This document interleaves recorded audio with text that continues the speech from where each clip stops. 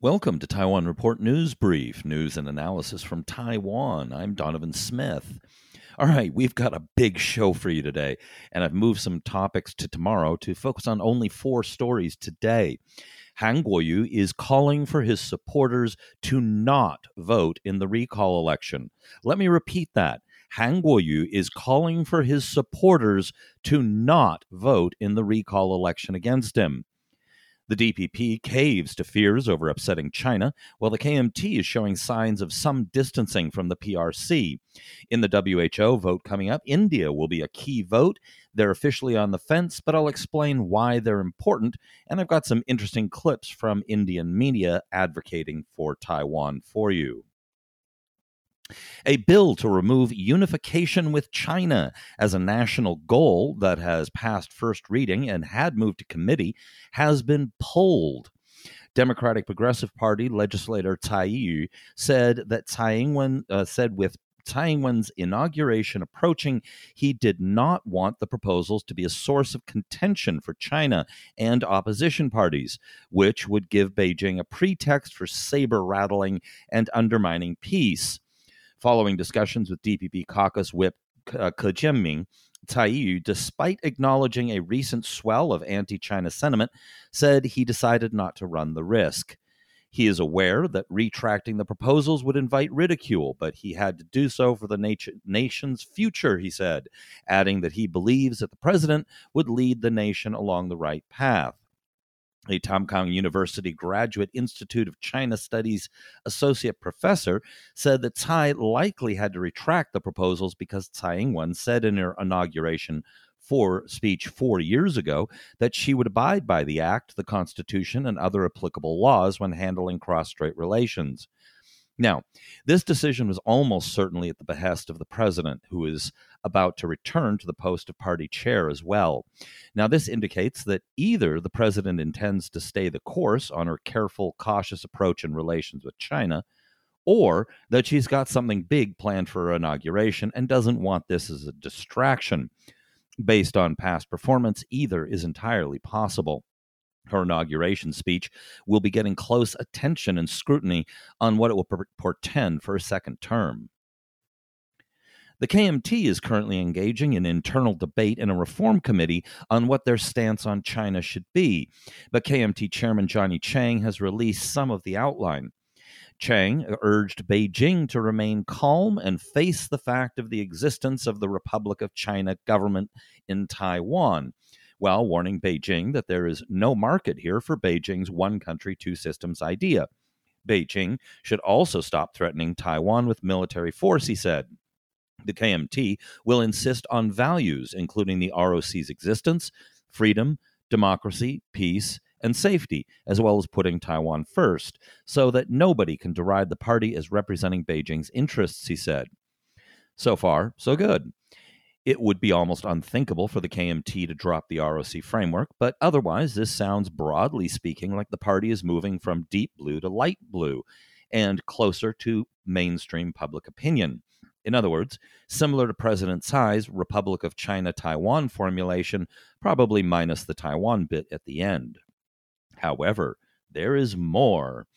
Under the KMT administration between 2008 and 2016, Chiang said the party made progress in expanding negotiations between Taiwan and China on the basis of the so-called 1992 consensus, under which the KMT accepts that the two sides are part of one China, with each side free to interpret what one China means.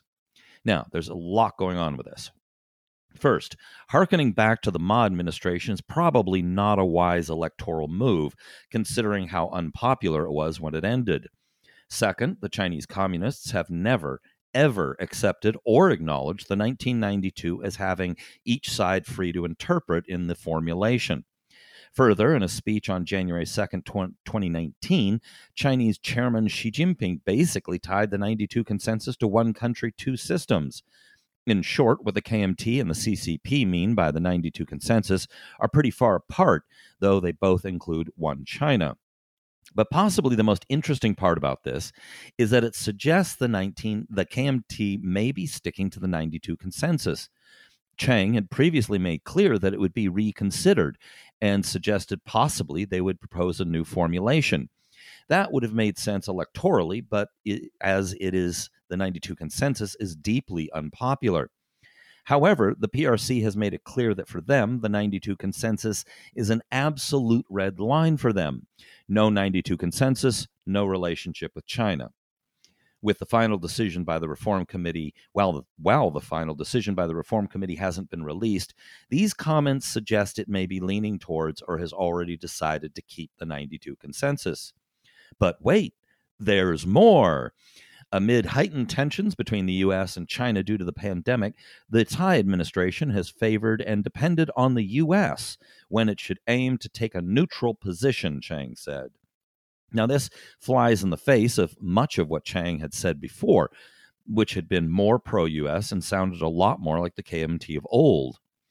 Now, this all gives the impression that the Reform Committee is deeper blue on these issues than Chiang.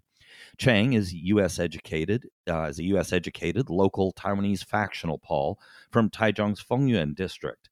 In person and in his statements, he comes across as, frankly, more practical than ideological. He also seems to have a pretty good idea why the KMT has lost so much popularity and what needs to be done to make the party electable on the national level again. These comments by Chiang suggest he's constrained on how far he can go by the party. So far, it is beginning to look like the new KMT platform may move a little to the center, but not enough that it will appear as being anything other than basically the same. If that is the case, they're in trouble. Today's big bombshell is that Kaohsiung Mayor Han Kuo-yu has called on his supporters to not vote in the recall election against him being held on June 6th. He said it was important as part of efforts against the coronavirus, and that instead they should go shopping to support local businesses. Former KMT chair Hong Xiu-ju then changed her tune, adding her voice to calling for supporters to not take part in the vote. Clearly, this explanation makes no sense. The coronavirus appears to have been essentially eradicated in Taiwan already, and even if not, suggesting they go shopping sounds hardly safer than voting. Has he decided to just give up? Is he just tired of the whole circus? Nope. His lawyers have just launched a new legal challenge against the recall. So what is he up to? Well, most likely he's hoping to depress turnout, so the final percentage of the voting public that turns out is lower than the required 25% to be valid. This is a disastrously bad strategy. Looking at the polling numbers, it appears that about 45 to 50% of voters definitely plan to vote. However, some polling suggests that others might vote, so it is entirely possible that the final total is over 50%. The polls have also shown that about 50 to 60% are planning to vote to recall him. Roughly 1/3 plan to support him, and the remainder are undecided. For his plan to work, turnout would have to be low to begin with on the recall supporters' side. That could happen. The weather could be terrible. The coronavirus could return. The streets could explode again. Who knows? That is unlikely, however. Then all of his supporters and all of the undecideds would have to take up his boycott. That ain't going to happen, folks. First, not all of the people voting to keep him are necessarily supporters. Some people think he should be given a chance or think overturning a popular vote is undemocratic and those kinds of reasons. Plus, it's extremely unlikely his supporters will all comply. Why am I so confident in saying that? Well, because during the presidential campaign, Han tried something similar. He called on his supporters to tell opinion pollsters that they supported Tsai Ing-wen in order to essentially nuke the results and overturn the narrative he was heading to a crushing defeat. It didn't work. Nathan Batto, over at his excellent blog Frozen Garlic, did an analysis and showed that Han's plan had little or possibly even no effect on the polls. Apparently, few got the memo or simply ignored it. All of this also begs the question. Did Johnny Chiang and the KMT Central Brass know this was coming? What will the KMT do now? Well, this is going to be very interesting to watch, folks. More countries have come forth to support Taiwan in the WHO and WHA, with the latest being the Czech Republic. So far, the number of countries openly committed to supporting Taiwan is now in the 20s. That isn't even close to enough to form a majority, but many, if not most countries, haven't stated how they plan to vote, though Chinese state media has announced South Africa plans to support them. One big country that is going to have a crucial role to play over the next 3 years in the WHO is India. A WIO news anchor in India explains why in this clip. In focus will be India, because India will take over as the chair of the WHO Executive Board, the highest decision-making body of the World Health Organization. India will lead the executive board for 3 years. And on Monday, India will have to pick a side. Where does it stand on the issue of Taiwan?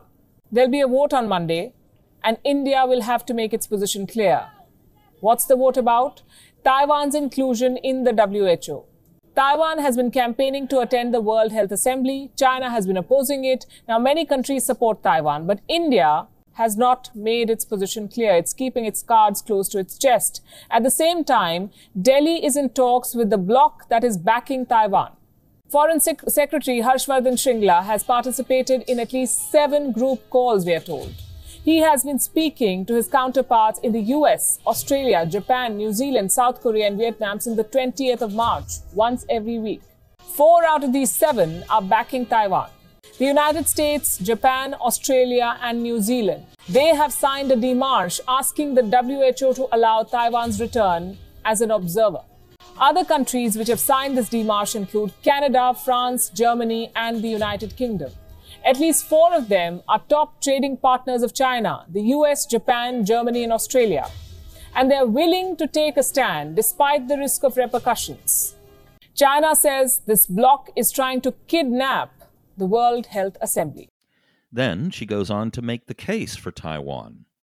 So what will India do? For starters, India should not fall for the rhetoric from Beijing. India has traditionally supported the One China policy, but now India must back Taiwan. It is in its own national interest, and I have 2 reasons to offer for this. At a time when faulty Chinese supplies pushed back India's fight against the pandemic, Taiwan's support has been steady. Taiwan donated 1 million masks for medical personnel in India. The other reason why India must back Taiwan is this: China's repeated violations of India's sovereignty, the border violations, and the repeated attempts to block Indian initiatives at the United Nations just to keep Pakistan happy. It is best to keep healthy ties with your neighbors. It is good to be patient with them when they're being difficult. But sometimes patience is mistaken as fear. China should not be allowed to take any neighbor for granted, certainly not India. On Monday, the World Health Assembly will hold a vote on Taiwan on whether it should be allowed as an observer at the WHO. India's vote will decide the future relationship with China. All right, that's it for today's show. Be sure to tune in tomorrow, hit like and subscribe, and go to report.tw to find English language articles on all the topics discussed today and more.